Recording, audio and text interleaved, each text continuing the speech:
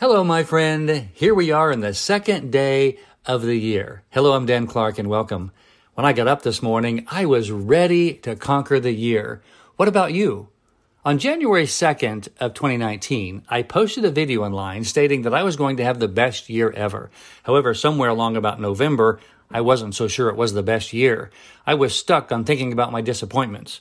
Getting over those are a skill.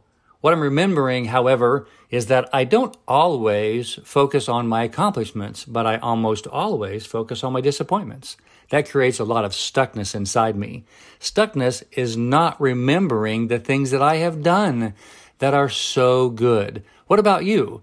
Let's plan this year on remembering the things that we do well more often than the things that we're disappointed by.